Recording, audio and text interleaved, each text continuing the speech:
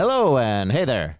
I'm Ryan Brown. And I'm Steve Weingarten. Thank you for listening to the Career Peer Review. And it's here that we go over quick tips on how to improve your career. If you're looking for more than just quick tips, check out the full episode on thecareerpeer.com or wherever you get your podcasts.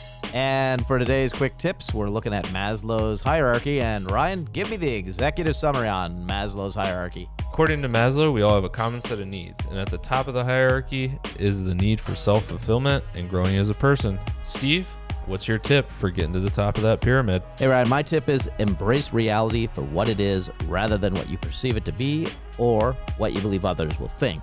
Clean up the basic needs as best you can and get focused on acting on what you truly want to do. What's your tip, Ryan? Yeah, my tip follows that same line. The essence of the tip is spend time reflecting. Think about where you want to grow professionally and get a game plan together for how you want to grow. It's not going to happen. It's not going to occur naturally unless you put a plan and put this into action.